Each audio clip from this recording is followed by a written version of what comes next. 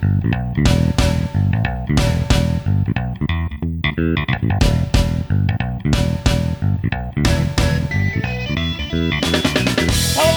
and welcome to the True Show. My name is James True. This is my show.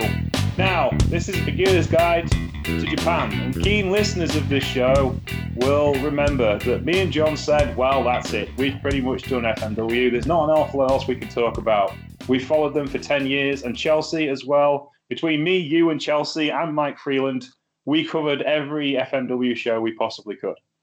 And then something happened over the last couple of weeks, and it's an interesting thing that happened. Mr. Dave Stevens of the Wrestling Rewind does love a wrestling match that involves a body of water. Swimming pools, lakes, can't get enough of it. And when he saw a picture of FMW's Battle Royal in the sea, he asked me, where can I find this match? And I knew there was only one person who in the world who could possibly know where that match could be found, and it was Brett from FMWWrestling.us, who is a great wrestling historian for specifically around FMW and the deathmatch scene in the 1990s. And I messaged Brett, and Brett told me where Dave could find it. And he said, hey, I like those Troopany shows you do. I'd like to come and do a show with you guys. And me, John, and Chelsea said we would like to do a show with Brett. So here is Brett. Welcome, Hello. Sir. Hello, thank you for having me. It's okay. We were really looking forward to this because John is literally the deathmatch editor at Steelchair Wrestling Magazine. And deathmatch is his thing. Chelsea sadly could not join us today. She had to go to work. She is very, very sorry because she wanted to join us for this chat because she is a big Joshi fan, and obviously FMW's intermingling with Joshi in a style that had never been presented that way before is really important to her. And I love FMW and that whole deathmatch scene. I'm absolutely fascinated by that story, which you can put even more light onto us for. So John is joining us today. How are you, John? I'm not bad. This is going to be fun. It is. Because, yeah, the FMWE announcements just keep getting wilder. Exactly. So we're going to look at two shows. An FMW show that we haven't covered on the Troopany show from 1996, and a later show, Onita Pro, which was a non-FMW show, but was featured at Sushi Nita and was promoted by Sushi Nita, because Atsushi Nita has had a sudden rush of popularity and is talking FMW and great things once again. So we're going to chat about that as well. So hopefully you will really enjoy today's show, which is going to be an in-depth deep dive on all things Onita, because Onita's awesome. And he follows me on Twitter, which annoys John no end. Okay, so we're going to start with the first show, which we looked at, which was the 1996 FMW year-end sensation, which was from Komazawa Olympic Park Gymnasium, plus some other bits and pieces. Because when FMW put a videotape together, they didn't muck about. They put like whole matches on, not just a little like highlights package. We need to tell the story of this match, so we'll show the previous two matches, was kind of the thing. So I'll start with you, Brett. What do you think of this particular match, or have you got any further insights for us as what was happening on this card? As far as the show goes itself? Yeah. Yeah, so this is kind of the peak of the awkwardness of Onita coming back and there being issues with Onita and FMW. So Onita retired in 1995. I'm gone. I'm out of the business. I'm done. I don't want anything to do with FMW or wrestling anymore. Like, I don't even want to look at a magazine. Okay, well, FMW's going, hey, the rest of everyone's going, hey, we want to keep our jobs. So Onita goes, okay, actually, Onita's stepdad goes, okay, you know what? You need to sell FMW because if it just closes down and everyone loses their job, everyone's going to think you're a jerk for leaving just because you want to be done with wrestling. So Onita sells it to Shoichi Arai. And so Shoichi Arai, he ends up who's the ring announcer for the early day FMW shows. He becomes the owner of FMW, and he essentially he pretty much goes, I want Hayabusa Ejiazaki to be my top guy. He had always loved Ejiazaki, who was a young boy in Onita's FMW. And so Hayabusa becomes the number one guy, and Hayabusa knows that he can't compete with Onita as far as death matches, and so we need to recreate the image of FMW. We need to make this a pro wrestling show. as far as just or a pro wrestling promotion. Okay, we can have some death matches and stuff here and there, but the main events usually need to be straight wrestling, or we can't compete with what Onita did. So that everything is going through a year and a half, and then Onita goes, what, I want to come back. I want to wrestle. And there's a little bit of jealousy as far as, hey, Hayabusa's now a big star, and Onita's kind of feeling forgotten. So Onita goes, I want to come back, and so he ends up coming back on this show. But there's no Onita match on this video. So his big comeback, his year and a half coming out of retirement, he is not on this show. And so what ended up happening was when Arai and the Hayabusa era of FMW, which this is, when they had lost their video deal, pretty much that distributed their videos, BMG Video worked with Onita, and then when it became Hayabusa and Arai and the new FMW, BMG goes, we don't want anything to do with FMW is Onita. That's all this is. Like we don't want anything to do with this company. So then Arai and Hayabusa, they end up getting a new deal with Toshiba EMI, which distributed this videotape. Well, when Onita came back out of retirement for this show, he goes, hey, you know what? I got a deal with BMG, the company that just dropped you guys a year ago. They're going to distribute this. And Arai's like, well, but we already have Toshiba EMI. Like, we can't just, screw them over. And he goes, oh, don't worry. We'll work around it. And so what ended up happening was BMG Video decides to air all the old Onita versus Pogo matches and then add this, and then the Onita and Pogo, which this was also Mr. Pogo's retirement show, as well as Onita coming back. And so they pretty much did two different commercial videos, where this show was the Toshiba EMI version, where it's all, the card itself. And then because they took out the Onita match, because the Onita match ended up being on the BMG Video, the company that he got in touch with, they had to take the main event out, and so they ended up having to put some more matches into this show as a result. So they end up adding 2 extra matches to make up for the time that they lost on not airing the main event. So, like I said, essentially this show actually has 2 completely different commercial video versions of it. We get 2 Taka Michinoku matches instead. Yes. which for some people may be better. It may be worse. I swear that guy's a vampire. He looks the same now as he does 20 years later. In fact, over 20 years later. Yeah, this is true. Okay, so we'll go to the opening match, which was a kind of standard FMW opening match. Dragon Winger and Hideki Hisaki wrestled Crypt Keeper and Super Leather. So I'll flick to my results page. Which Crypt Keeper and Super Leather, the big bad evil monster heels, won, which you kind of would do. This was kind of like Super Leather was obviously they were in Wing. He was in Wing originally, wasn't he? And it's kind of like a hangover of the monster wrestling from Wing, which I thoroughly enjoy. So I was very pleased to see Super Leather. John, what did you think of this matchup? Yeah, it was fairly standard fare. I couldn't stop laughing at Crypt Keeper's Dollar Store Halloween attire. It did kind of make me laugh, because you got Super Leather, who has attempted to mimic Leatherface, and then you've got Crypt Keeper, who's wearing a basic skull mask and a shirt that says Crypt the Keeper on it, and it kind of cracked me up for most of the match. Oh, what about you, Brett? Yeah, I mean, like you said, standard undercard FMW match. This is actually kind of a downgrade for Super Leather, as he had actually been the champion in FMW this past year, and he ended up losing it to Mike Awesome in May, so about 6 months earlier. And after that, his push never really was the same. He just kind of hung around for a couple years, and as a result, something like this, where he's just in the opening match on the show. But like you said, standard undercard FMW match. Making a living. That's where we're at. That's what I like to see.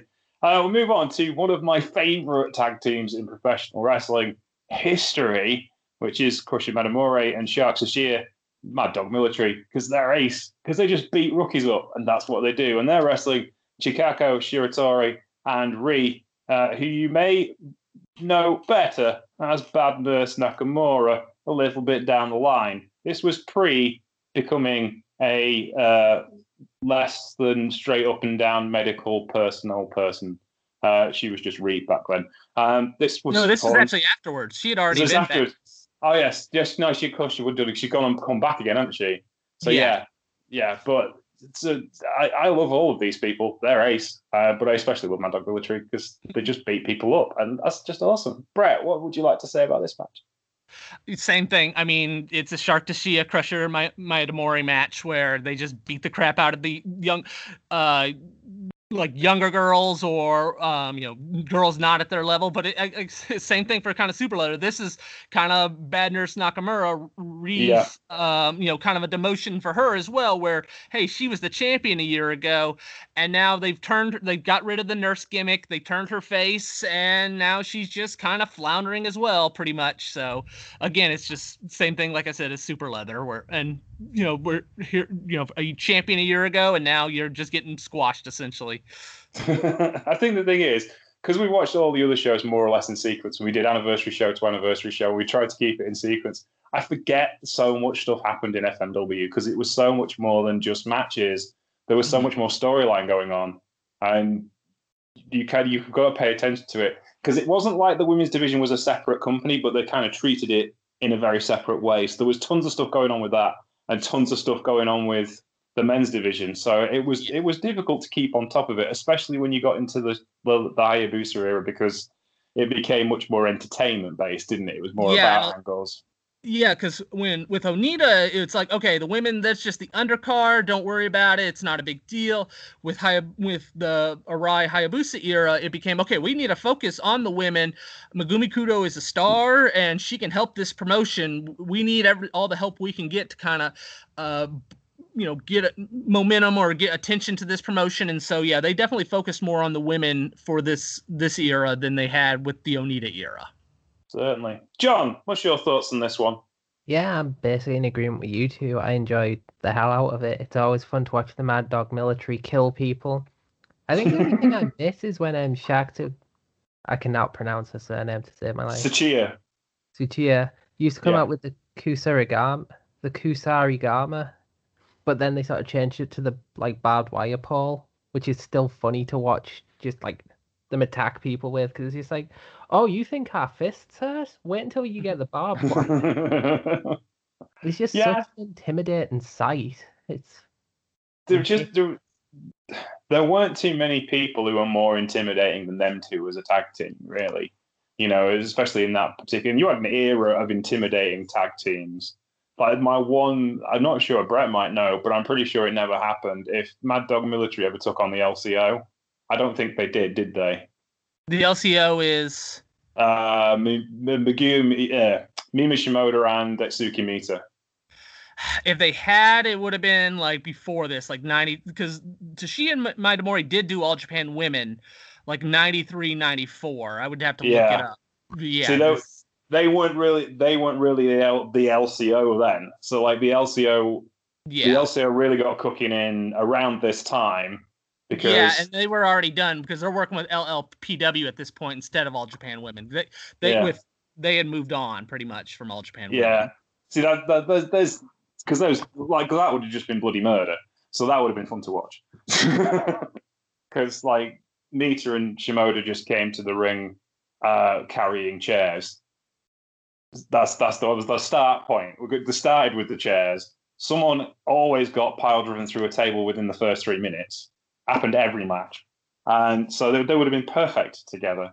Mima Shimoda is actually credited. Jay White's credited her with becoming a better heel in New Japan Pro Wrestling. That's how good she is. Okay then, FMW. Right. So the next match on the list on this card that happened on the night was the Gladiator versus Win Kanemaru for the FMW Independent and Brass Knuckle Championships in a unification bout. However, in a change to advertised programming, we actually got, bizarrely, a member of Suzuki Gun who was a junior heavyweight champion challenging for the heavyweight championship of the world in a major company. I wonder where someone got that idea from, John. I wonder.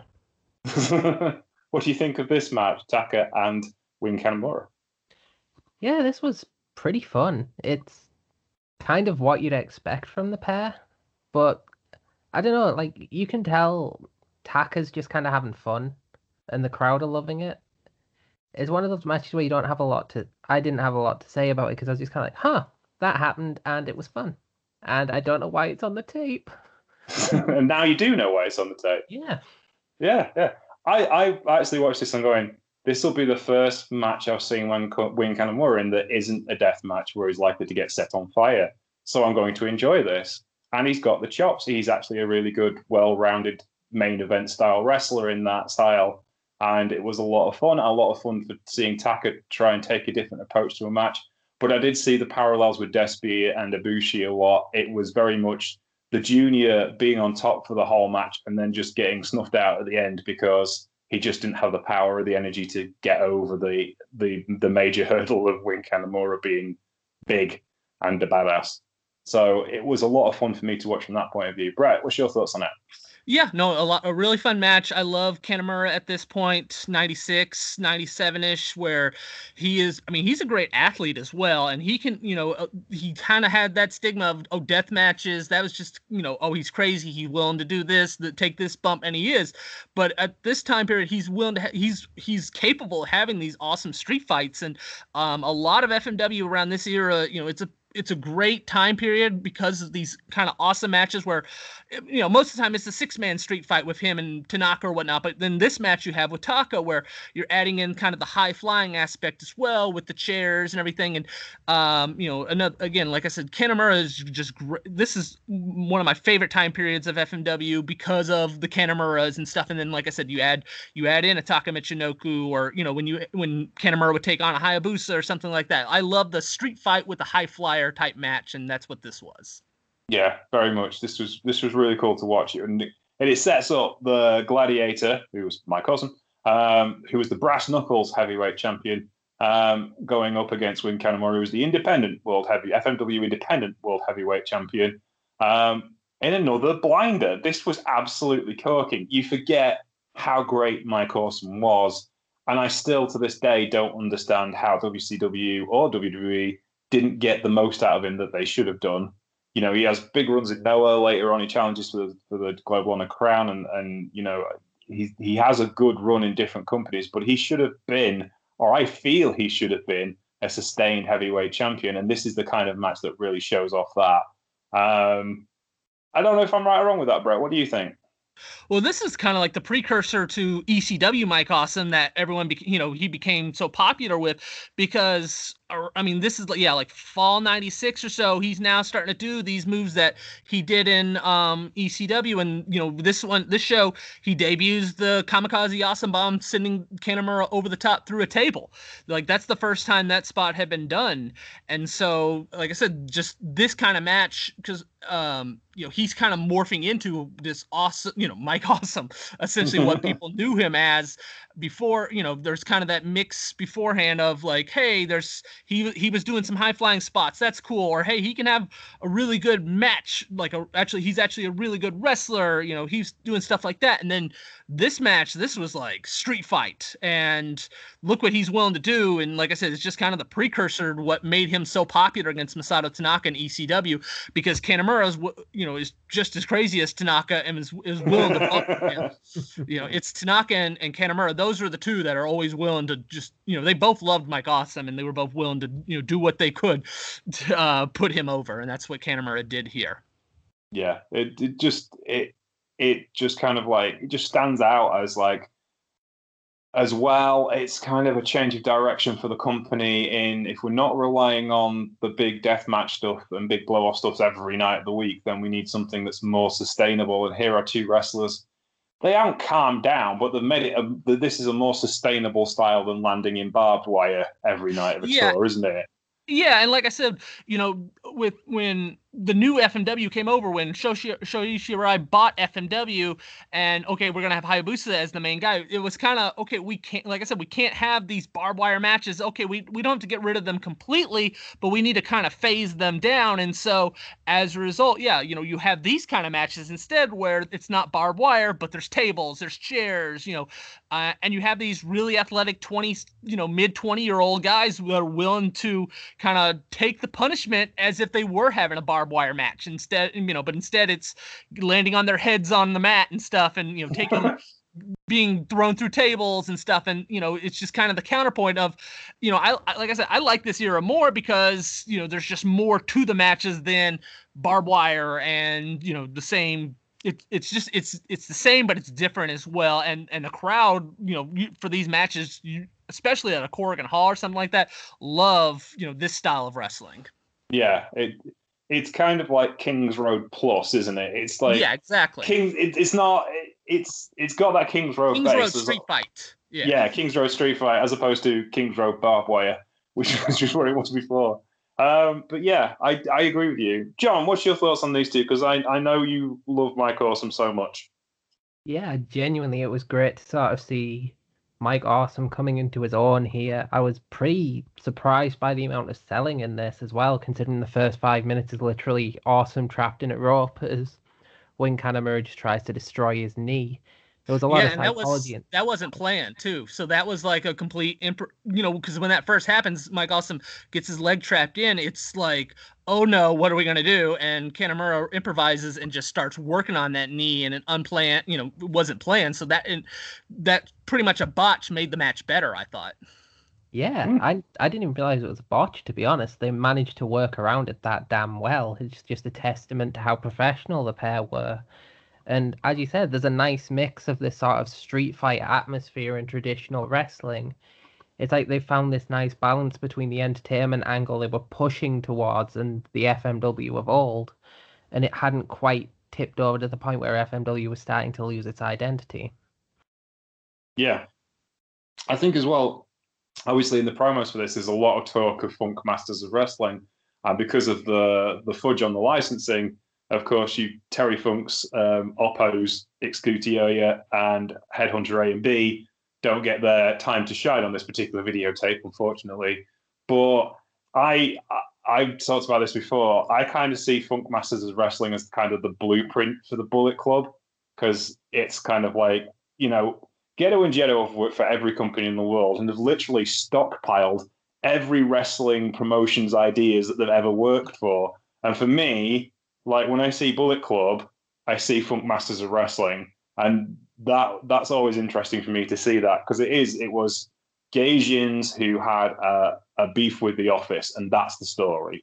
Yeah, they pretty much came in right after this show, essentially. Like December '96 is when Fuyuki, Jado, and Gedo start popping up in FMW. Yeah, and it's like you can see the Gedo and Jado. They were the guys that moved around from company to company back when you stayed with the company from cradle to grave. So if you went to the New Japan Dojo, you wrestled for New Japan until you retired. That was pretty much the deal. You didn't do anything else. It was considered unseemly, though there were obvious exceptions. But generally speaking, if you were going to be a big star, and these two always went to different promotions and learned different things, and it's become kind of like, as bookers, I'm so glad they did, because they have such variation in their stories and they try and bring in little bits and pieces from everywhere. And I think that, again, it was just something that kind of stuck in my head. Right then, shall we move on? Also, just an interesting point, this is the World's Heavyweight Championship, a unification match, and it's the third match on the card. Yeah, it was a big, this was a sellout crowd. But the problem actually was Onita took so much to the gate that it wasn't even a financial success for the promotion, even though they sold out. It's over 7,900 fans. Good but Lord. Onita feeling like this was, hey, I'm the reason they sold out. I'm taking this much of the percentage-wise. So FMW walks away not even like, oh, we're a healthier promotion now because Onita took so much of the gate. That's insane. Oh, dear. Anyway, moving on. Shinobu Kandori, badass, general all-round scary human being, wrestled Megumi Kudo, the girl next door of FMW's dreams, in an absolute corker in 14 minutes and 30 seconds. I'd watch these two wrestle all day. And because it's such a good clash in styles, it's the kind of ace of one company versus the ace of another company, two completely different ways of going about professional wrestling. And for me, it gels so well. I know it's not everyone's cup of tea, but I love this stuff. This is my kind of wrestling.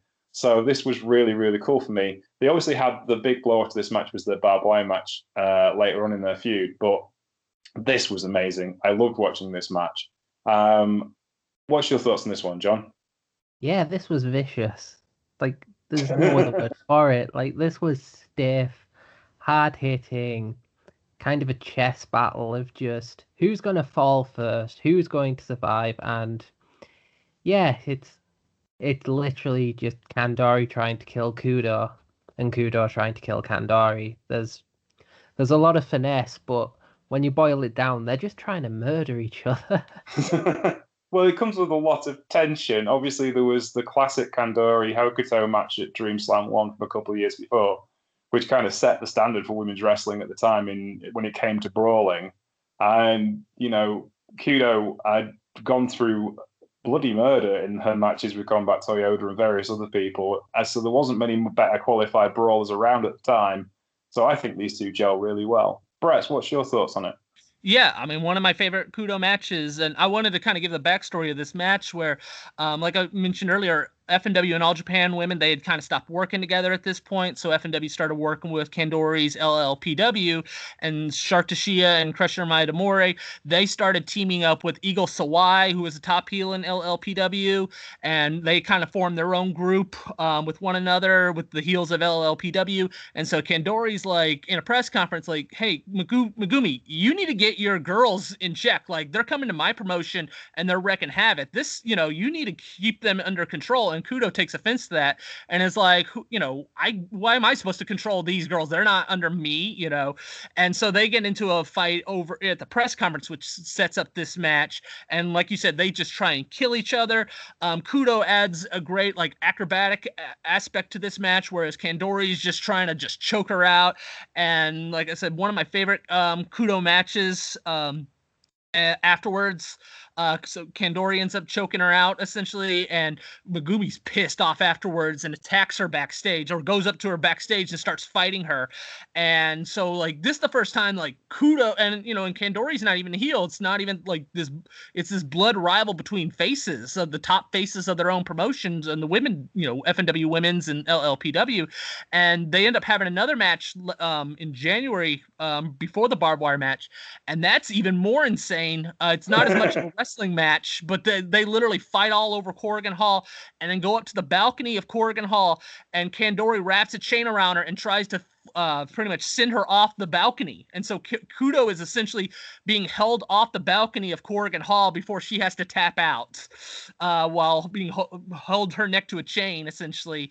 And so that, like I said, another crazy match where they kill each other. And that just leads to the barbed wire match, in March. So about 3 months later, which is a bloody barbed wire street fight, essentially. So this match kicked off a great rivalry, and we're nearing towards the end of Kudo. She's already announced that she's going to retire in April 97, and so only about 4 months left, and she just goes out with a bang, and this match is one of them. Like I said, just one of my favorite matches.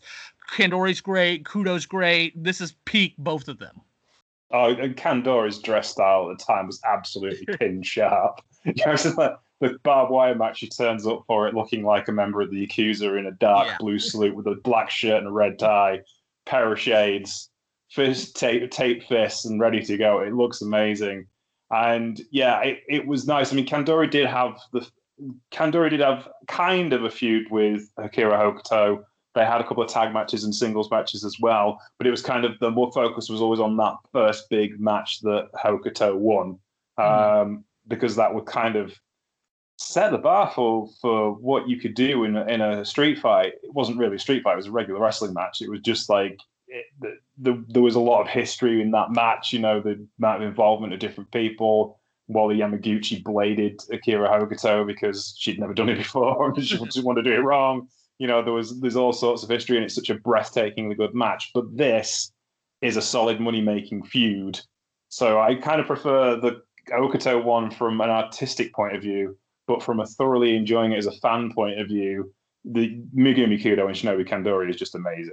So yeah. And and Kudo, like I said, Kudo loses the first 2 matches, but it ends up helping her when she actually finally does get the win in the barbed wire match. It actually puts her over more like, oh, I overcame this hurdle. I beat one of the best that was pretty much, had my number and was taking me out. And so it actually, even though Kudo technically, like I said, loses the series 1-2, she still ends up coming out, looking better because she won the last one. Yeah, there's a classic Onita storytelling device, isn't it? Like the early days in the mixed martial arts matches where he'd lose 3 and then win the last one and be the hero because he'd won the last one. Exactly. Yes. Then we have our kind of main event. But before we get to our kind of main event, Taka Michinoku also wrestled Hayabusa, and that match is on this tape as well.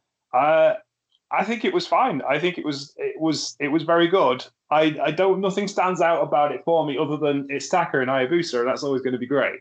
But nothing really stood out for me. What are your thoughts on it, Brett? Oh, I actually love this match. Taka looks great here. Hayabusa looks great here. The only thing was the tombstone pile driver on a stack of chairs. I don't think Hayabusa ever tried that move again. Did not look good.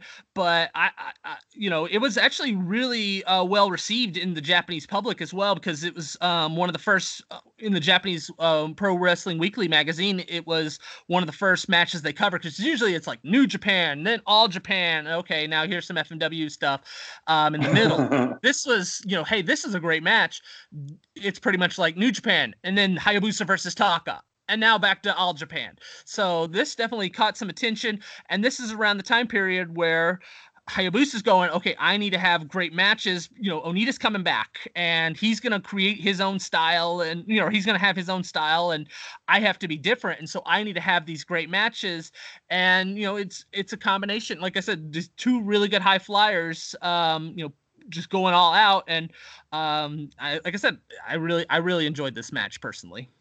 I think maybe I'm getting kind of jaded with aerial wrestling because I see so much of it now. Yeah, and also you have to realize that this is 1996, where you're not, it's like, this was jaw dropping stuff in 1996, and I should be more. Yeah. Yes, it's like I'm not reacclimatizing myself to the time period, really. Having said that, 25-year later eyes, yeah. Yeah, having said that, I did love Sasuke and Hayabusa. So, but anyway, John, your thoughts on this particular matchup? Yeah, I'm kind of in the same boat as Brett here. I thoroughly enjoyed this one. I think the pair meshed well. They did a lot of cool stuff. The chair pile driver was hilarious, but I appreciate the thought. And yeah, they genuinely just put on a fairly enjoyable, high-flying, street fighting just match. It's like, I get where you're coming from, because it fit the FMW mold really damn well, that you're just kind of like, oh, it's another FMW match. But it's when you look at the time period, it was really damn cool. Yeah, I actually liked it more than the Sasuke match. So okay, fair enough. Maybe I'm just wrong then. We'll move on to our main event, which was the Great Sasuke, who lost to Hayabusa in 19 minutes and 12 seconds. But again, this is reaffirming, isn't that, like, we're going to shift the main event to high quality matches. That's where we're going to be, and give Hayabusa an aura about his delivery, which is different to the main event style of Atsushi Onita. And I think these two really do put everything together. Of course, Sasuke's mad as a box of frogs, so that does help. John, your thoughts? Yeah, this was a really technical match. Like, when you consider you've got 2 of the premier high flyers in a ring together, it's quite impressive that the opening stretch of it is a lot of technicality and a lot of mind games, where they're just like, maybe I don't need to fly to get rid of you. And they slowly build up this kind of interesting and intense match. It's not quite as dynamic as the Taka one, but it's like they're trying to, like, as you said, they're trying to prove that they're moving to a very different style of main event, of the sort of, oh yes, we've got proper matches that don't need to be bloodbaths, but we've also got high-flying Sasuke, who's probably going to throw himself on his head at some point, so enjoy. Right, what's your thoughts on this matchup? Yeah, so like I said, I like the Taka match more. Now, you have to realize here, and I actually asked Hayabusa about this match, specifically about, the Sasuke, and he said, hey, we were both injured. Sasuke had just broken his skull at the J Crown back in August, and so he was still recovering from that, from the dive in the finals, and so he's still dealing with that injury. Hayabusa. And like I said, the Taka match was kind of the exception to the rule. I think he had maybe, a lot of these Hayabusa matches in 96 were not very good because he was still injured. He had been really banged up at the end of 95 and he just multiple injuries. Pretty much the doctors told him like, hey, it's as if you were in a severe car wreck. That's how bad off you are. You need to take a year off. And so Hayabusa ended up missing pretty much almost the entire first half of 96. He worked the Kawasaki Stadium show and then was out again, and that was just because he's trying to recover. And after a while, after about 7 months, he decides, I gotta come back. It's been 7 months. I'm gonna come back 5 months early. And so but his body was still kind of still overcoming all the injuries that he had been that he had dealt with. And so as a result, you have this match where, like I said, he's not fully recovered. Sasuke's not fully recovered. And so as a result, they do some high flying moves, but you had mentioned, a lot of it's technical, and that's just because they're both really in pain at this point with a broken skull and pretty much a body as if it was in a car wreck. And so, like I said, the Taka match is more the exception to the rule of Hayabusa really going all out. But everything else was kind of, in 96 for Hayabusa, he had a horrible match with Shinzaki where he barely could do anything. There's, the Nakagawa match in Shiodome in August, and that's a horrible match. Just so Hayabusa was kind of in a funk here, and due to his injuries, he just really shouldn't have came back this early. And, like I said, as a result, there's more of a technical aspect to this match with some high flying. Sasuke still does I'm forgetting his Sasuke special, and and then Hayabusa ends up pulling out the very first time ever a Falcon Arrow off the top rope, which was a really cool spot. But I would say it's a disappointing match considering it's a dream match, and Hayabusa would say told me it was a disappointment as well. But I have it in I've went down and wrote my top 100 FMW matches back in 2001, and this made 100 because it was a disappointment. But hey, it's still Hayabusa, it's still Sasuke, it's still a good match. It's just because it's a dream match, it's a disappointment. But overall, it's not bad or anything. It's still a good match. I think that's the thing as well. It's like when you consider how injured they were to pull together a match of this quality. Yeah, and that's the thing you just don't even really think about because, like, Sasuke, he broke his skull that was 4 months ago. Well, it's still a broken skull, just because it's 4 months ago and he's still working doesn't mean it's gone. But a lot of times, just not knowing in wrestling in general, you just don't think about like, that injury that really kind of stays with them. Yeah, it's like Tetsuya Naito in 2019 was legally blind in one eye for most of the year. And people wondered why he was a bit sluggish. Yeah. it's like he was still having incredible quality matches through that year, but he was he basically could only see through one eye. Sorry, John, we interrupted you. He was trying to say something. If Sasuke had a broken skull, why the hell did he do the chair dive spot? Because he's a crazy person. Because it's the great Sasuke. Yes. That's what he does. That makes it all the more worse now. Because I'm like, I thought that spot looked horrible when he took it, and now knowing he took it on a recently broken skull, she's like, oh no. Why does he choose to fall off the top rope in a barrel? Because he can. And he once brained himself on a ladder fighting Jimmy Lloyd just because he could. There you go. There is rhyme nor reason to the great Sasuke and the things that he chooses to and not to do. He wants to fight Sakura Hirata. Despite the fact he still wants to do the Hirata match, despite the fact that he recently got injured again. He's still like, well, maybe I'll still do the Hirata match because it's my name. He just had a match with Shinzaki this past week, even, so he's still going. Oh yeah, no, I can't see Great Sasuke. Though we all joke about Vince will leave WWE in a coffin. Sasuke's the same way. He'll still be doing like moonsaults until Ironically enough, just had a coffin match, so where he was. Yeah, there you go. You see, yeah, Sasuke's never going to give the coffin for so long during that as well, because like you got put in the casket and then stayed in it until everyone was gone and the ring was getting taken down. He lives at the gimmick. That's the whole thing, isn't it? Yeah, he had. I mean, there was that whole thing where he was running for some politician position, or he was this forgetting what it was, like a legislator or something like that. Yeah. And he kept the mask on the whole time. Well, yeah, because you're electing the great Sasuke, aren't you? Yeah.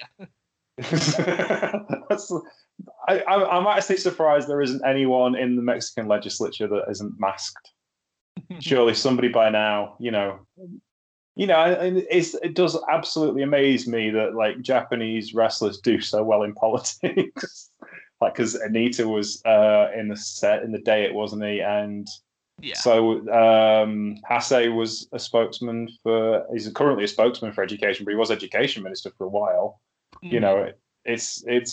And of course Anita Mr. Pogo ran even. Yeah. Yeah, Anita was health spokesman for hepatitis. Oh no, sexually transmitted diseases, wasn't he? But, AIDS. Yeah, he was the AIDS spokesperson for preventing AIDS. Yeah, the guy who managed to get hepatitis B by jumping into a river. Yeah, he didn't get hepatitis. He just got some severe. He didn't get hepatitis. He got some severe because the germs in the river and everything, and he had cuts. So he ended up almost dying from it, but he didn't get a hepatitis. But yeah, he almost died from all the wounds from the barbed wire and then jumping into the dirty water. Yes, and that may have been misrepresented. There was a scare at the time. I can't remember where I was reading it, but anyway, I apologise for misrepresenting that information. So we're going to skip forward 3 years, and we're going to move over to Korakuen Hall, the famed Korakuen Hall in Tokyo, Japan. And in fact, it was a samurai TV show, which the same TV show is still going to this day, I think, and still produces weekly wrestling shows from various different companies. But this was a brand new company, which was founded by Atsushi Onita. And it was a show which kind of harks back to the original days of FMW and kind of gives you an insight as to the way Atsushi Onita likes to book professional wrestling. And it involved an awful lot of the old names of FMW that me, Chelsea, John, and Mike have talked about before. But have you got any background on how the show started, Brett? Yeah, so essentially, I was talking about how Onita came back and Hayabusa, with Hayabusa as the top guy, and so there's this awkwardness of like Hayabusa was the top guy, Onita's trying to take his spot. It's very similar to the Bret Hart Hulk Hogan situation in 1993 in WWF, where it's like, okay, here's the established name coming back, trying to take the spot of the guy that took over after you left. And that's essentially what happened. And so FMW is like, okay, let's try and make Onita a heel. And so they make Onita a heel, Hayabusa the face, to kind of make it different. Onita hates that. He goes, no. I created this promotion. This FMW, I cannot be a heel in this promotion. You need to switch me back. And so after a while, okay, they switch him back over, and now he's a face again, but now he's kind of this like second tier face to Hayabusa, and he doesn't like that. Now, granted, he's also not there every day like Hayabusa is. So he's missing some tours and he's not at every show. You have to kind of focus on Hayabusa being the top guy because Onita's pretty much a part-time guy. But Onita's going, but I created FMW. This is my promotion. I should be above him. I should be in the main event every time I'm in the show. So he gets in touch with a sponsor and they go, hey, Onita, you have such a big fan base. How about we do this? I will sponsor a promotion where you are the top guy and and we just bring the FMW guys over and we'll have two separate FMW promotions, essentially. One with you as the top guy and one with Hayabusa as the top guy. So FMW would be Hayabusa and all the FMW guys, Ganosuke, Kanemaru. And then Onita Pro, essentially, would be Onita and Kanemaru, Ganosuke, all the same guys on the same show, just with Onita in charge. And so that was what was Onita's planning on, where I'm going to have my own separate promotion because I can't, they're not booking me above Hayabusa anymore. I need to, I'm going to be in this promotion. And Arai goes, no, we can't do that. And there's this whole big meeting with the FNW guys because the FNW guys didn't want to do it either. And so Arai ends up going, nope, we are done with you, Onita, essentially. And there was a bunch of drama. I mean, like I said, the Onita taking a big portion of the 96 show, stuff like that. It was happening throughout. And they were just kind of sick of Onita at this point. And they go, we are not going to help you with that promotion. We're going to break away from you. And so essentially Onita's now got a new promotion where, okay, now I was planning on all the FNW guys filling out the card for me. Now I got to go back to the roots of, let me get in some old FNW guys that are not associated with the current FNW. Let me get in touch with Sambo Asako. Let me, Shark Tashia and Crusher Maedamori, they've been let go by FNW at this point. Come on in. DDT guys, that's a small little independent promotion at this point. That's nothing essentially. Hey, you guys are cheap. Come on in. And so that's what pretty much creates Onita Onita Pro, where it's essentially what the original FMW was, which was, hey, I'm in charge. I'm the top guy. I'm the star, and you cheap mid card guys or undercard guys, come fill out the card for me and make a name of yourself while I'm in the main event. And that's what this was. Bizarrely, 22 years later, today is the day of the Cyber Fight Festival, which is literally DDT's biggest show ever. Oh, yeah. They've grown so much since this time period. So, where today they were presented as equals to Pro Wrestling Noah, which I'm sure some traditionalists will be having grinding teeth by the end of today. If not, they're a bigger company than Noah even at this point. Yes, absolutely. We will be looking at Cyber Fight next week on the Trupany Show, as well as the big New Japan show, which happens tomorrow. A lot going on in Japanese wrestling right now, essentially because everything was locked down for a month and everything's had to happen at once.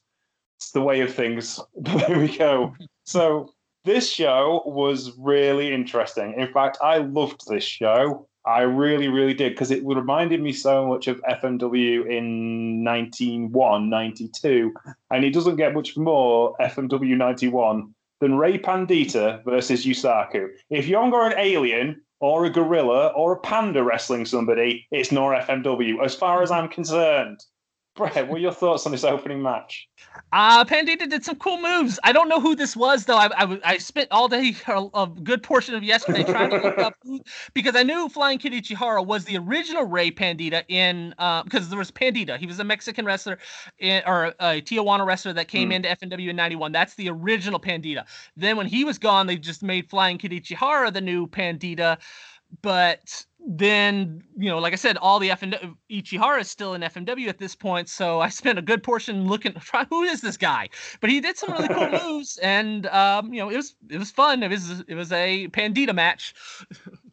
There you go. That's what he was there for. Yusuke was good. I mean, he kind of had to be just there for the ride, really. But just take the Pandita offense. That's all you got to do. Yeah, just stand there and we'll wrestle around you. Sean, what were your thoughts on this? Yeah, same boat as you guys. It was just rather fun to watch, and it was cool to see another variation of Pandita, even if we don't know who the hell he is. He did great moves. Yusaku. There is another Pandita since this Pandita. So this is there's been 4 different Panditas. This is the only one I don't know. Why isn't there a big mythology like the Tiger Mask mythology of the 4 Tiger Masks? Because they keep pretending it's the same one, though, is the thing. They keep thinking, this is the same guy. It's the same Pandita. It's the same panda. But I mean, theoretically, they arguably we're on Tiger Mask 4, but no one calls him Tiger Mask 4. He's just Tiger Mask. So theoretically, the last time I saw a Pandita match was on another show Anita was on last year, which was Street Fight Club, I think it was called. And are you thinking the Blasting Koshin, the DDT one? Is that what it is? Where it's actually, so you're right. Actually, there actually now technically is a 5th panda, because Onita debuted the gimmick Mecha Pandita, which is a robot Pandita who essentially the story is that Onita built a robot panda and it came to life. and it's doing all these high flying moves and everything. And so it's essentially a robot panda having matches. And so that's, was in the Blasting Koshin promotion, which is a DDT sub promotion. And yes, essentially it's a robot panda. It's a person under the mask, obviously, in the attire, but he's acting as if he's a robot panda this time. I just remember Shun Makatsumata couldn't beat them. Let's move on to our second match, which was a tag match, a kind of a lucha style, kind of Japanese lucha style crossover tag match. Asian Cougar and Fantuma Funakashi defeated Exciting Yoshida and Takashi Sasasuke in 16 minutes and 32 seconds. I love this match purely because Exciting Yoshida is possibly the greatest professional wrestler of all time. And I don't understand why more companies, apart from the fact he's about 5'2" and 130 pounds, have not taken him on as a main eventer, because he's giving it plenty all the way through this match. And essentially, if you want somebody to wrestle in the style of, I don't know, Ric Flair, who happens to look like a very small used car salesman, Exciting Yoshida is your man. And I think that's amazing. And I need more of him in my life. And my life has felt empty now that I've not had him in my life for all this time. John, your thoughts? I was in awe because this is the youngest I've ever seen Takashi Sasaki.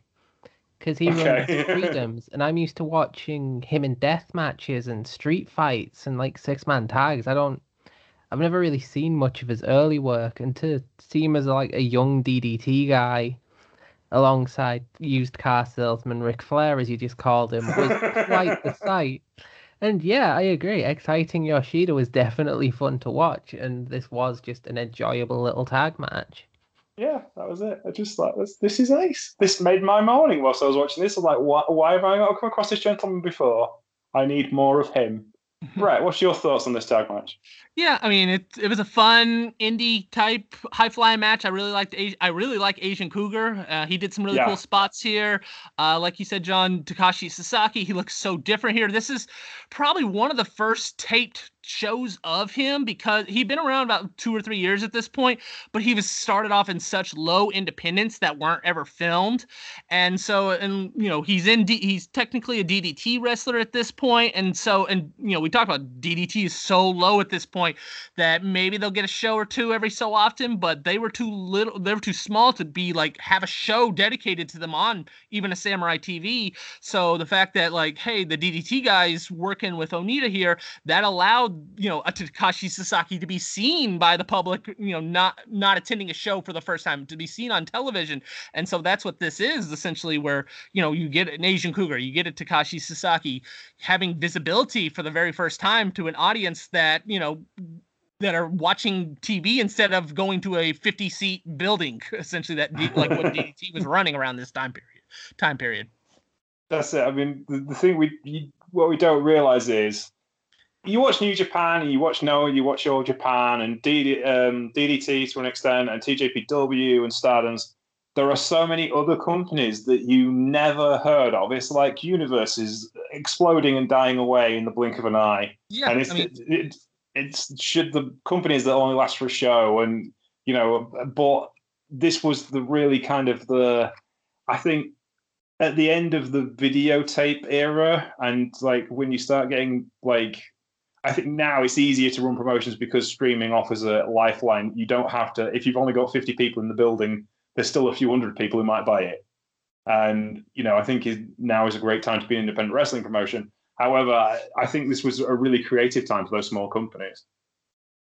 Yeah, they had to focus usually on commercial video. So to be able to watch them, you had to VHS tapes are so expensive in Japan. They're like $100 or so. So you had to have like a full-on loyal audience to be able to watch to watch them. So when Samurai TV came along, that was a big deal because, hey, I just got to pay $10 a month to watch, to actually watch wrestling. And, I can, and again, DDT is actually probably too small at this point, but, any promotion, like, FMW, that was a big deal for FMW, Big Japan, all that. Like, you only had the magazines essentially, or you had to pay $100 VHS tape to be able to keep up with them. And otherwise you had to go to the shows. And so, Samurai TV was a big deal at the time, like a full on wrestling channel that just shows everything, everything that's not minor league that shows. And so, like I said, big deal. And, a show like this, really got eyes on people like a Takashi Sasaki, like an Asian Cougar that probably had never really been seen by more, not by a fan base that wasn't the hardcore, fan base of like a DDT or something like that, which there's not that many of them at this point. Yeah, definitely not. Okay, then we'll move on to the next match, which was a ladies' match on the card, as they used to say back in the day. However, it did involve Shark and Crusher, and they had some rookies to beat up. However, the rookies were a little sharper than usual and had their way with Shark and Crusher for quite some time. The rookies in question were Yuki Nakamura and Yoshiko Tamura, Yoshiko Tamura was from AJW originally, and Mima Shimoda, who we talked about earlier, was the trainer of Yuki Nakamura. This was a bloody brawl for 11 minutes and 6 seconds. I'm trying to think I think it was Yuki Nakamura did clearly wear a white t-shirt because she knew she was going to bleed. But then lost the white t-shirt before she bled, which kind of... So that was unfortunate. But yes, this was a remarkable piece of professional wrestling because you had all that AJW crispness applied to a completely bloody brawl, which was a great juxtaposition in my head. Anyway, Brett, what did you think of this? Yeah, no, I liked it. I mean, like you said, it's you got the Shark and you got Crusher, and they want to do their street fight, but then you have crisp wrestlers that are willing to do moves, and so it's a really good combination. It's kind of like a minor version of what like Megumi Kudo would do with Shark Tashia, or like let's kind of mix the street fight with like with Shark Tashia and Crusher Tamura. They can't have like a great wrestling match, even with a great wrestler. But hey, we kind of mix the two in between. You end up having this match where, good wrestlers and good brawlers, and as a result, you have a good match. It was like watching Shark and Crusher always made me laugh was when they did Dream Slam. And I think there was a JPW team that they got and they murdered them. I mean, it was just like flat out squash match. And then they go back for the interview. One of them was Terry Powers, wasn't it? Yes, it was. Terry Powers had a broken arm, didn't she? As well. Yeah. She was wrestling with one arm. And they get back to the backstage interval, and Shark and Crusher just give this nice, quiet interview. We'd like to thank FMW and AJW for putting the show on. Thank you very much. And just walks out. It's like, you've like literally assaulted somebody on national television if you just have a quiet promo at the end. That's ace. Oh, John, what's your thoughts on this matchup? To everyone's surprise, I enjoyed it. I love brawling. I love blood. I love violence. And yeah, this had all three of it mixed with some crisp wrestling, as the rookies weren't going to take the fight lying down. It was a nice, surprisingly competitive match with Crusher and Shark in it. Yeah, that's what I like. Just like the whipped them off into the post, and the rookies went, "No, no, we're having this. No. Come on, let's go." And it was good. I really enjoyed it, and you should enjoy it too. Next up, we have the returning Katsuji Ueda, the man with the greatest permed mullet in professional wrestling history, tagging up with a young chap called Sanshihiro Tagagi. You may know him better as the lead booker of DDT. And they're wrestling Dr. Hannibal and Dr. Luther. Wonder what happened to him. John, your thoughts? This was interesting, to say the least, because I did not expect to see the head booker of DDT, despite the fact I've seen the head booker of DDT in some weird matches, battling two zombies. It's not what you would expect. No tagging up with the kickboxer who turned up with actual gloves on his fists. Yeah, this was such a juxtaposition of teams, because you've got a boxer and a wrestler who is basically trying to be Steve Austin with Steve Corino's entrance music, battling two zombies. It's genuinely just you're watching it and you're like, is this real, or if I just dropped acid, I'm losing it. Oh, whilst using Mick Foley's finisher, I like to point out, Mr. Socko did make an appearance. Yeah, and I'm honestly surprised. I think it was Luther taking it, didn't just bite.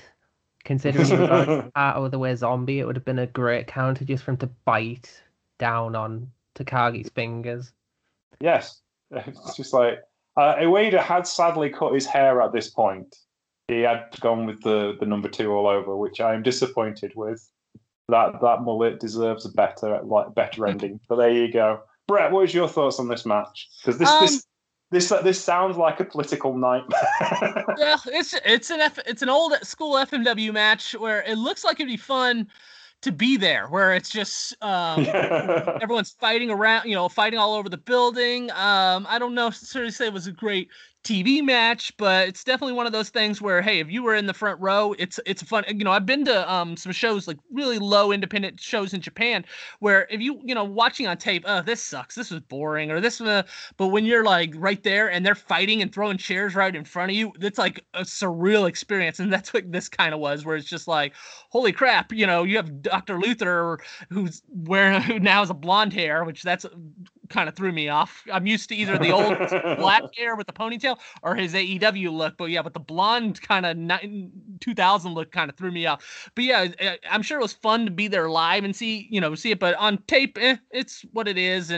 But it was nice to see Ueda back. He had been gone for a couple years after Onita retired. Ueda pretty much was out of the business, and so with Onita coming back, Ueda had a job again, essentially, and also Dr. Luther and Dr. Hannibal coming back in. They had essentially they had left FNW prior to Onita leaving. They had been stopped being booked, and so that they were pretty much the only foreigners that Onita ended up getting booked for the show, or for any of his shows.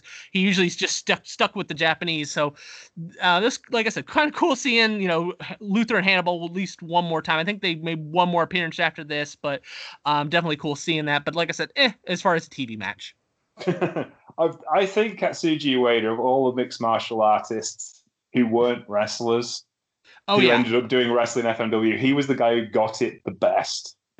Well, I hear people all the time bitch about how when I see interviews or whatever, they always bitch because he would actually punch them. Like he wouldn't hold back. And so they're like, hey, this is a work and you're getting punched for real. A lot of the old Korean Taekwondo fighters like Lee Gok-soo, they do the same thing too, where a lot of the wrestlers like, I hate working with them because they don't know it's a work. I still think my favorite moment from this match is at the start, where Ueda is kind of dealing with a shambling Hannibal and just starts kicking him, and it's just like, oh, you're gonna act like a zombie at me? I'm just gonna kick your leg.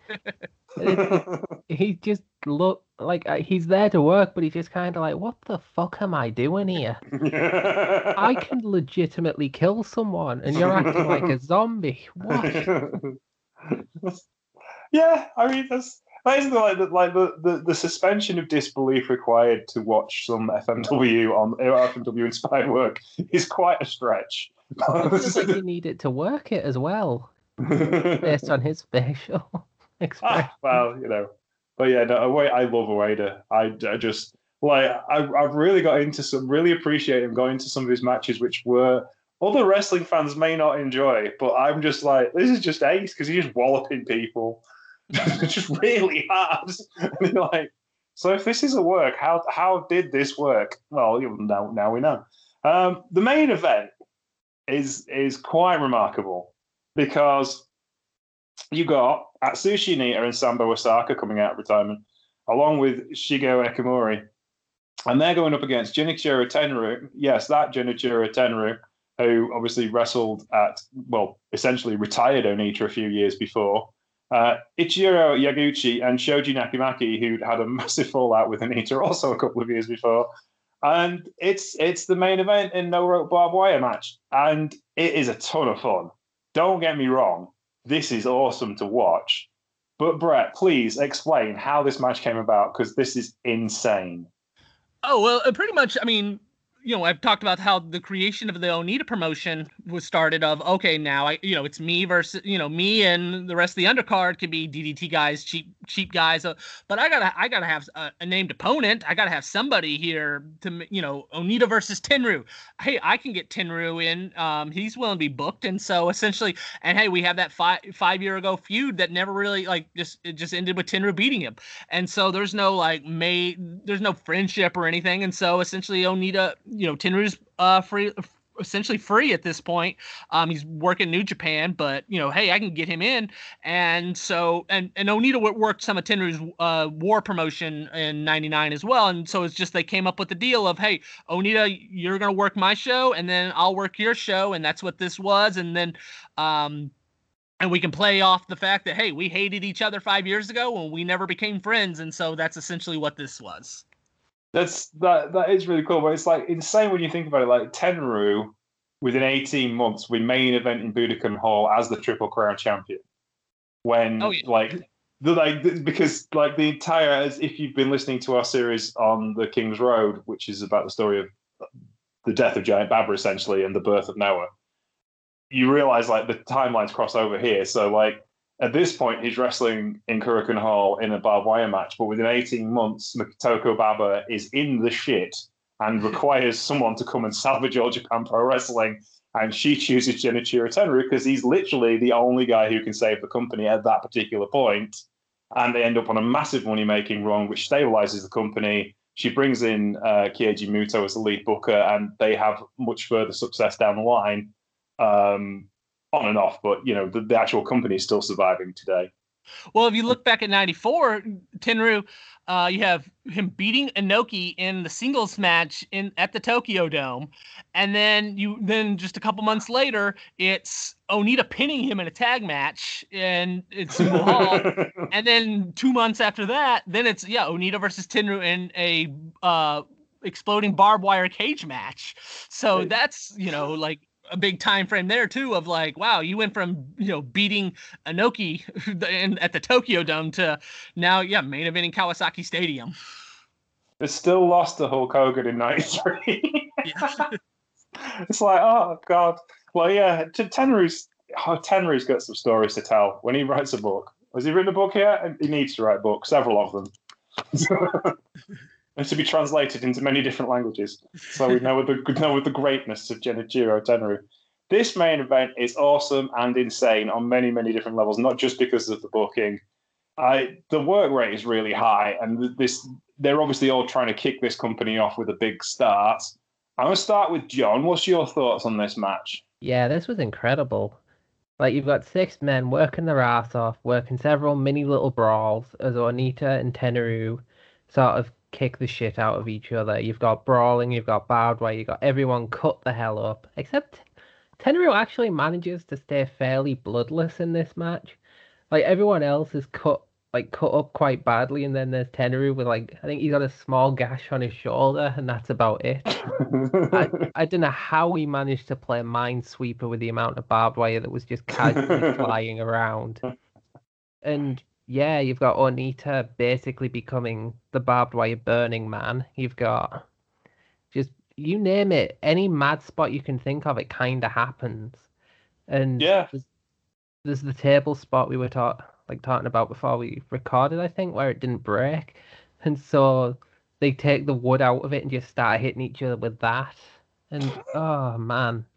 Yeah, it looks like he's about to, Tenryu's about to slam Sambo onto the table, and then he realizes, wait, this isn't where the table's supposed to break. This spot's not where the table's supposed to break. And so he pretty much just slams Sambo to where his head hits the end of the table instead of going through the table itself. So Sambo ends up taking the punishment due to Tenryu going, oh, wait, we're not supposed to break the table here. And then moments later, he goes, okay, now we need to go to the table spot. And he throws Onita into the table to break it. So poor Sambo has to take this really crappy bump on a table because Tenryu probably mid spot goes, oh, wait, table's not supposed to break here.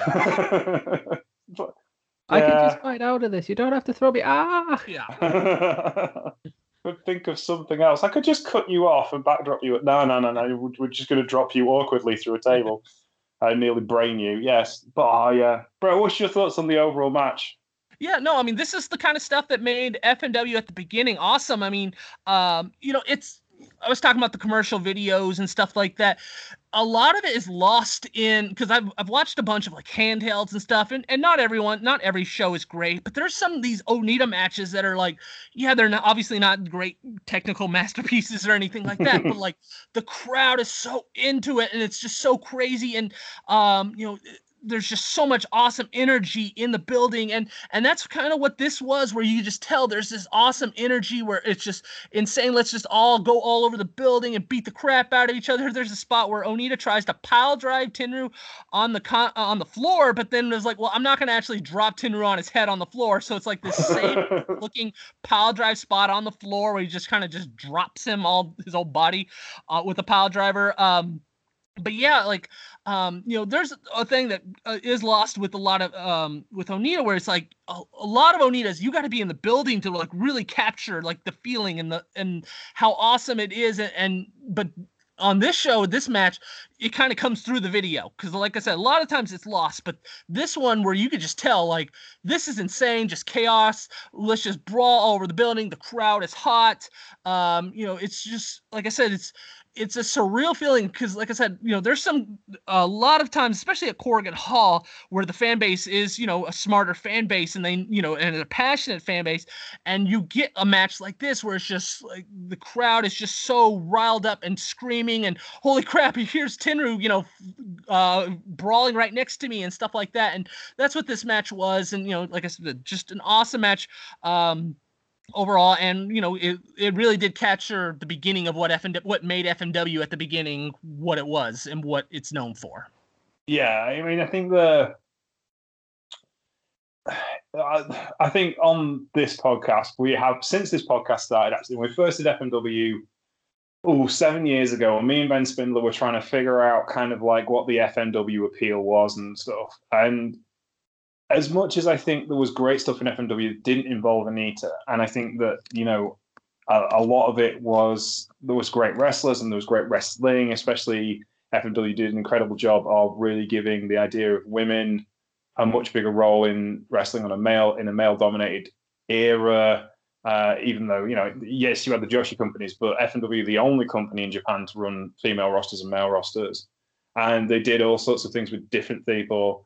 The Onita effect is still so breathtakingly large. John and me were talking about it before we got you on the line, Brett. John, you were saying that there's never going to be another wrestler like Onita. There's never going to be another wrestler that inspires that kind of insane following. The only people I know that are kind of on that level, I would suggest anywhere in wrestling history, would be the Crush Girls in AJW in the 80s at their absolute height, where they're wrestling dump and bull every weekend and they're out murdering one another. And also El Santo in the 60s in Mexico, which you don't really have too much footage of, but by the fact that he essentially has become this zeitgeist icon in Mexico. I think somebody wrote an article once, and it was this line that stuck with me, that someone said Hulk Hogan on his deathbed will look back on all the main events he ever wrestled and all the money he ever made and go, yeah, but I wish I was as over as El Santo. And I think Onita is that level of over. Yeah, no, so I've been following FMW for over 20 years, but I'm always kind of sided with the Hayabusa the Hayabusa side. Like, I love Hayabusa. I personally would take him over Onita, but that's just me. And but I've always respected Onita, and especially, I've always enjoyed a lot of his matches. Matches like this I've always loved. I've just, like I said, I would always personally just choose on the side of Hayabusa. But yeah, I went to it was Super Battle FMW 2016, so way after FMW's closed, obviously, 17 years after this. And I was there. I actually sat next to Onita's mom, and I was there for the post match, and the match was good. It's a barbed wire match. It was fine.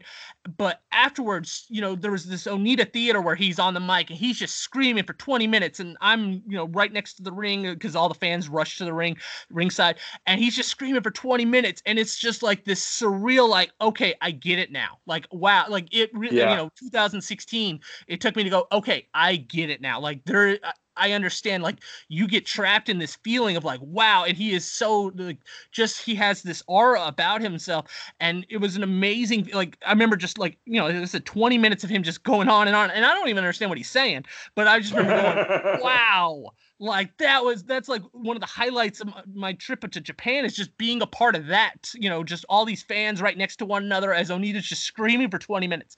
And at the end of this show, this is like insane, because not only is there, well, first off, Onita's got barbed wire all over him. There's just barbed wire. He's screaming, and all the fans are right there by the ring. But then on this video afterwards, even he's done the interview, and then he's outside Corrigan Hall, and they're still right by the Tokyo Dome, and there's still like 50, 100 fans out on the first floor as Onita's on the stair level, and he's screaming like this, like a king or so at the top of the castle. And he's just screaming, and all the fans are still cheering for him, just loving every second of it. That's the first time I've ever seen this, where it's like, they went outside Corrigan Hall, and like I said, they're all outside the Tokyo Dome just screaming with Onita, like he's a king, essentially. Yeah, it just... Sorry, go, Jim. The only person who even remotely comes close to that I can think of now is Nick Gage. Like, if you ever watch a show that Nick Gage is on, the crowd mob around him. He's the most popular guy in the building, but even then it doesn't quite reach that old, like, Onita level of just sheer fandom. Yeah. I was gonna say Jun Kasai has a good following as well in regards I think of Jun Kasai as kind of the equivalent to Nick Gage, where they both are definitely above 90% of the wrestlers in regards to what you're saying, that fan base, that loyal, passionate fan base that are willing to go and see him and love him. But they're not, I mean, at least for Kasai, because I don't follow Nick Gage enough to say, but I know Kasai is not at the Onita level. But like I said, I always kind of see them as kind of equals in regards to popularity, and then Onita being a step above them. I think as well, there's like a relatability to Gage. You can kind of want to be Gage, and you can kind of want to be Kasai because they're cool. They are really cool. But Onita seems to be another level above that. It's not like a relatability, because you can't be like Onita. You can't just wander around smoking cigarettes and wearing a leather jacket and shouting at people all the time. You just can't. But he's cool enough to get away with it. I said on Twitter earlier... Sorry, I was going to just say, I saw it on Twitter earlier today, like Naomi Osaka, the tennis player, has been having problems with press conferences, but she should do it like Onita. She should turn up with a fag on, wearing a leather jacket, throw things, and just shout at reporters for 20 minutes and walk away. And that would be excellent. I was just going to say, he's still doing it at 63, too. Like, yeah. I mean, he's, 63-year-old man. I think of all the other wrestlers, Ric Flair's like 70, Hulk Hogan is 65, but they don't have, that Onita still has that following after all these years, and he's still able to play the role. Yeah, he's not that great of a wrestler, obviously, but he's still able to have these kind of matches, and still have this fan base follow him wherever he goes, even though, like I said, he's 63 years old. Yeah, no, he's like getting to the force of nature point of professional wrestling. It is just like insane that he can still go to an extent in a way that, I mean, I've seen his matches in the last 12 months, and none of them have been awful. And I'm not at the will to go, yeah, you should maybe stop. No, he's still a productive player, which brings us to the next level and the next occasion, really, that's going to involve Onita, because after AEW, there's that company again, had a main event which involved Barbed Wire and Kenny Omega and Jon Moxley, where they invited Atsushi Onita to give commentary about that style of match. Onita kind of went, well, maybe there is life in the old name yet, and has announced his latest promotion, which is FMWE. There are things that are coming out about it which seem quite interesting. I'm going to go with John first because he's been following this story a lot. So what's your thoughts on it as far as like a modern promotion is going to be, and how is it going to work, do you think? I'm so excited for this.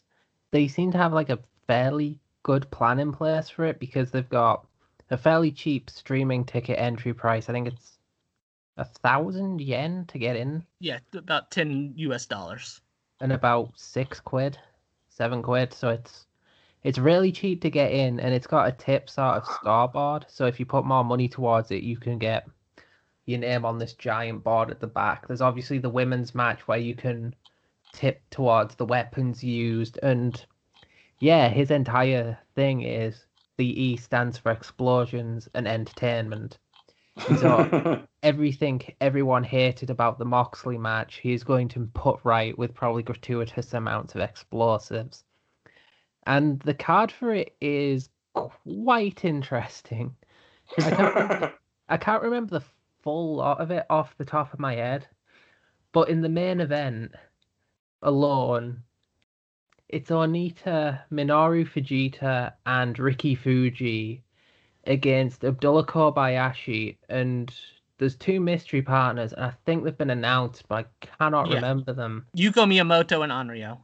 That's it. So you've got two pro wrestling 666, like top dogs, alongside this generational clusterfuck of a death match that's got every exploding weapon you could possibly want, as well as the sort of women's division where he wants to make Suzuki the top of it. There's some nice groundwork being laid here for a longer reign than just one 4th of July event.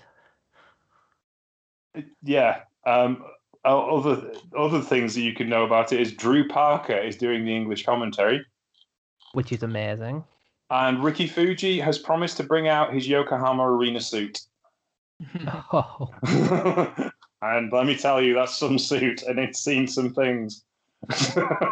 I'm just looking through the FMWE feed in a minute. Brett, what's your thoughts on it? Because I know it can't relive the glory days of FMW because a lot of those people are sadly no longer with us, but can it take the spirit of FMW and mix it with modern professional wrestling? I mean, I feel like it's actually going to take the spirit of this Onita Pro, and which, I mean, in a sense, is equivalent to the old FMW with Onita, but it's going to be a little tougher because, one, you know, Onita last year, the crowd can't be as screaming or anything like that because of COVID, and so, you know, and the fans were in masks, so that'll be a little difficult, and so the energy might not be the same. But yeah, I mean, this is definitely so. Onita essentially, he got so much attention because of the Moxley Omega match. He's getting tweeted all the time. Oh, you should have been there. This, you know, you would have made this match awesome. He said thousands of tweets essentially directed at him based off this match. And so he's going, wow, look at all these, you know, foreigners, Europeans, Americans, you know, knowing about me and messaging me. They, you know, I wonder if I can make money off this. And so he ends up getting with the sponsor. They create this promotion, and I mean, they create it. And, you know, there's been, like I said, there's been other Onita promotions. There was a Blasting Koshin last year, which was a DDT sub promotion. There's been other Onita, quote unquote, Onita promotions. But they go, you know what? Hey, the Americans, the Europeans, they know the name FMW better. So let's try and placate to that name. And so that's why they created the FMWE name, because it'll attract a broader audience. And so, yeah, the big difference here though is they're gonna be able to, you know, like you said, stream, and, you know, $10 a show, 1,000 yen, you'll be able to watch it. And that's gonna be the big thing. They're like, hey, international fans, you can watch us. And so that's gonna be their big plan, because they've sold out the building. It's only about 250 people that are gonna be there. You know, but the streaming is going to be the big ticket on, hey, is this promotion going to make it or not? Will there be enough international fans that will watch it? Now, I do believe that the first show in July is going to be a success, because I think, you know, whenever I talk about it, I get so much attention just because there definitely is. There is something there, and I don't know if it's the AEW fans or what, but, you know, there's definitely a international following now to this promotion that will, you know, I feel like will make this show a success. Now, the big question is down the line, okay, if they buy the show in July, will they buy the show in October or December or something like that? Because the big thing here is, like you said, the explosions. They're going to have exploding barbed wire, which they haven't done in years. They're going to have the exploding barricade landmines outside the ring.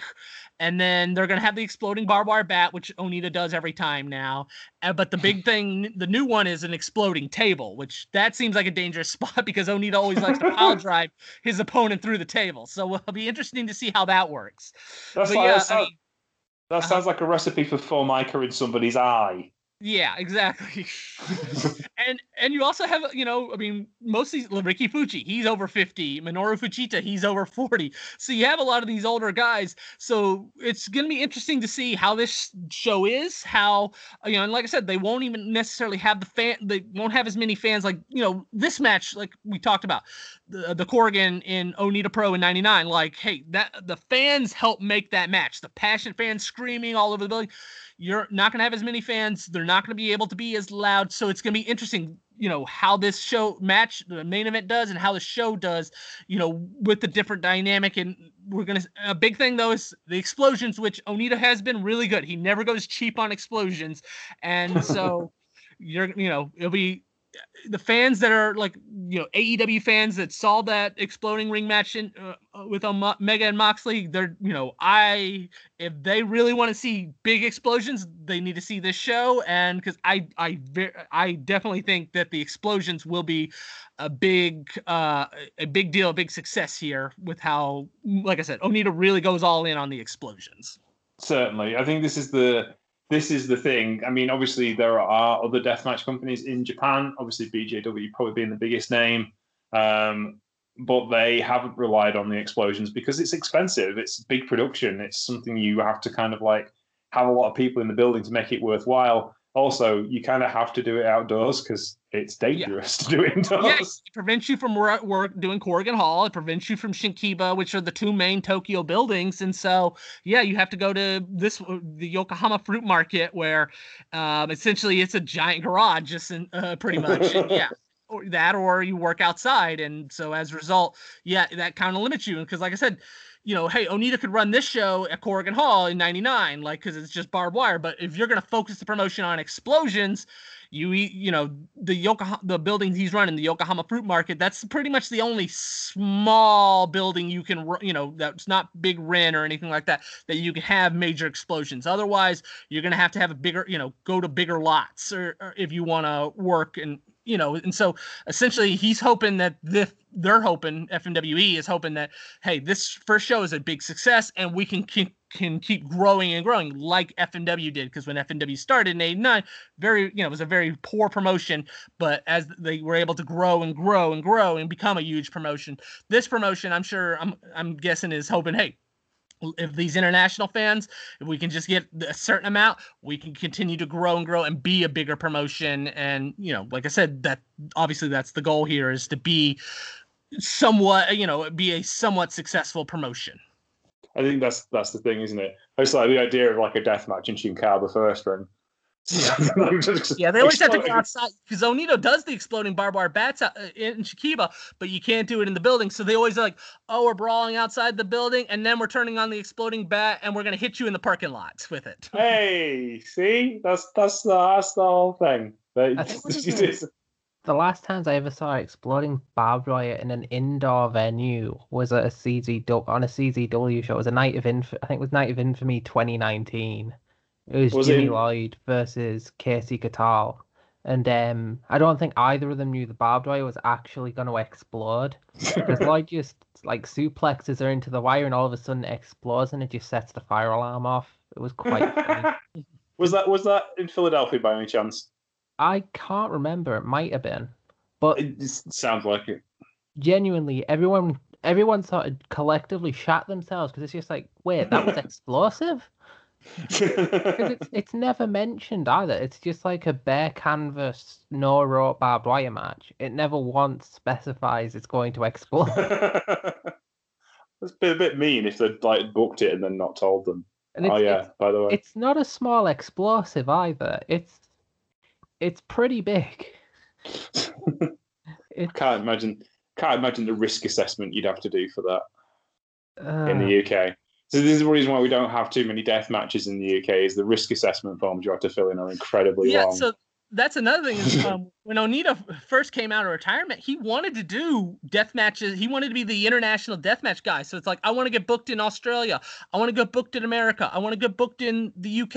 And I want to have these explosion matches. I want to bring exploding matches to these countries. And it's like he had this whole process, and then nothing ended up happening. And then COVID happened. And that's been kind of scrapped since. But yeah, that was his thing. I want to be this international, explosion match innovator, and so everyone can know across the world I'm the one that brought the explosion. I'm the one that did these explosion matches. I think that would be cool, but I'm not sure he could. I'm not sure how he'd get insurance to do it in the UK. To be honest. And that was the whole thing with America too, where it was always just this issue with, getting the light. Because he wanted to do exploding ring match back in ECW, even back in the 90s. Yeah. That never ended up happening, and just the exploding ring part was always such an issue. And I mean, even you look at AEW, and they still couldn't put it together successfully, even. No, I think because if I remember correctly, wasn't he supposed to wrestle Sandman? Then Sandman got signed to WCW, so he's going to wrestle Dreamer, and then it just never happened. I don't think Paul could ever get it to put together, even if, the match was originally supposed to be Sandman. That was the first thought, because Onita came to ECW and turned on Sandman. But then, it ended up just never happening. He couldn't get, Paul couldn't get the rights, or couldn't get the fire marshal aspect. And I mean, they would have had to run the building outside, obviously. And I never heard the Dreamer aspect, because I think it was kind of dead at that point. Like, oh, okay, Sandman's gone. If this ever happens, they probably were Dreamer's second choice. But, I mean, by that point, I think it was dead anyway.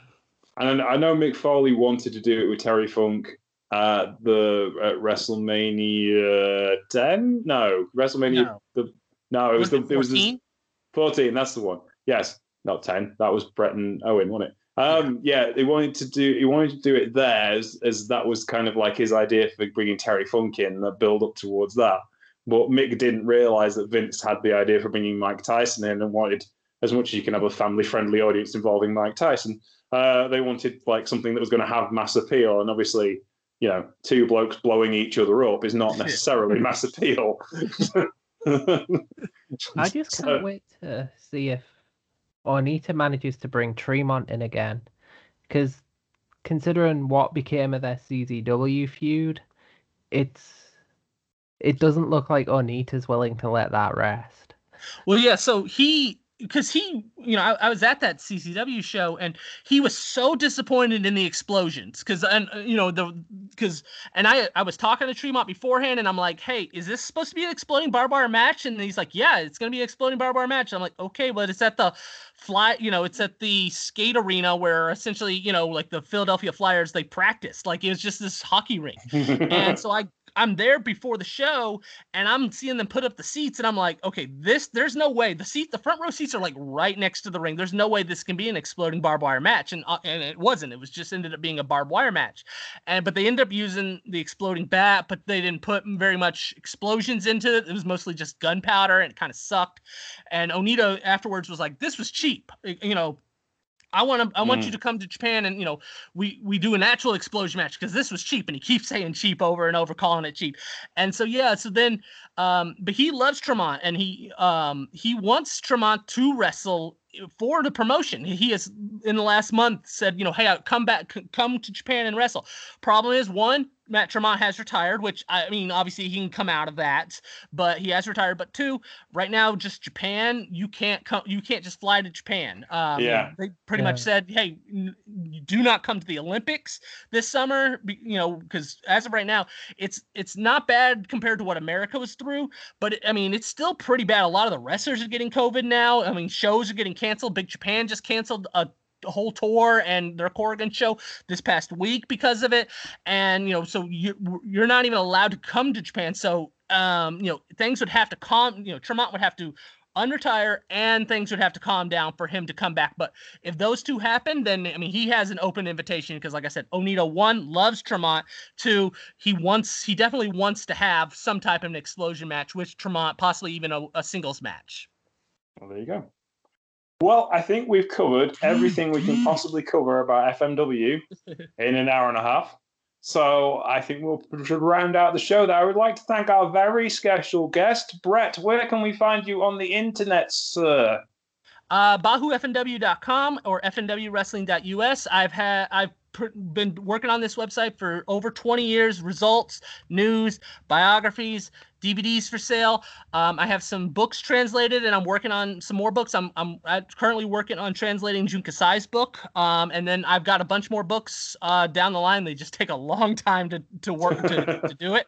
I also Brett FNW on YouTube. I have a History of FNW series where I pretty much go over everything that's been going on year by year in FNW. I'm at 2019 right now, so I've done 49 episodes, and there's clips to everything I'm talking about. And then Bahoo FNW on Twitter, and where anything FNW related news, especially the new FNWE promotion, and Bahoo FNW World on Instagram, where I go through all my magazines and I just take a whole bunch of pictures of anything FNW related on that and post them on there. I'd like to thank you, Brett, for all the stuff you do for wrestling history, because there is guys like you and there's several other people that I follow on the internet follow me. OST, who does always tags me in his old British wrestling posters every day, and which is remarkable because I'm on a list of people that include, like, you know, Robbie Brookside and Steve Regal. and he includes me, and it's like, oh, I'm really not like them.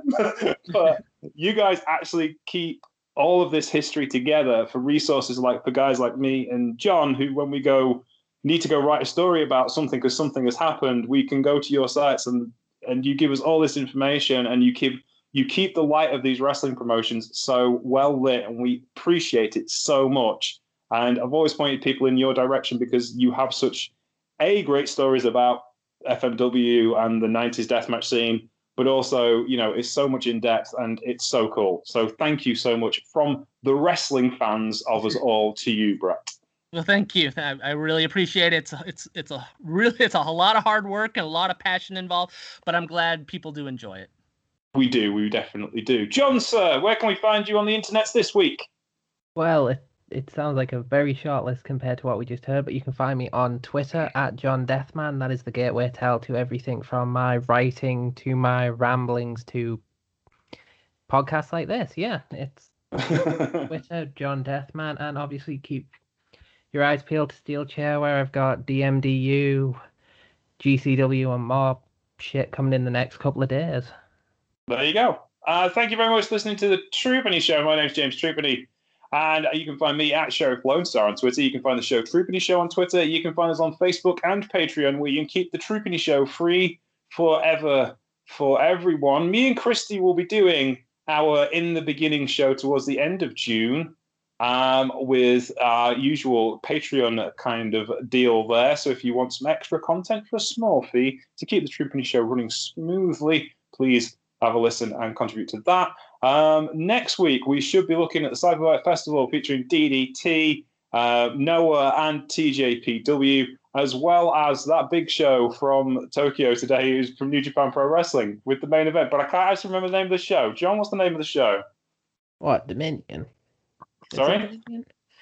It is Dominion, isn't it? Yeah, there you go. It's only like the third biggest show of the year. I apologise. I couldn't remember if it had already been, because there was the one that had the tag bout. Like the tag titles. No, that was Road to Dominion. The timeline's been that screwed up by COVID at this point. It's just... Yeah, they put the tag title match and the six-man tag title match on the Road 2 shows. I think probably to make the main event more main eventy. Is it Osaka like always? Yes, it is Osaka. There you go. Dominion Osaka. And it's like 7 point... It was supposed to be today, I think, or it was supposed to be yesterday, but they're calling it 6.5 rather than 6.7, which it should be, because that's the name of the show, because it was supposed to be on that day. So, yes. And it features Kazuchika Okada versus Shingo Takagi for the vacant IWGP World Heavyweight Championship, which neither of them want, because apparently the belt's ugly. And that's been the story of the week. But there you go. And that's wrestling. Thank you very much for listening to the Troopany Show. We'll see you next week. Bye!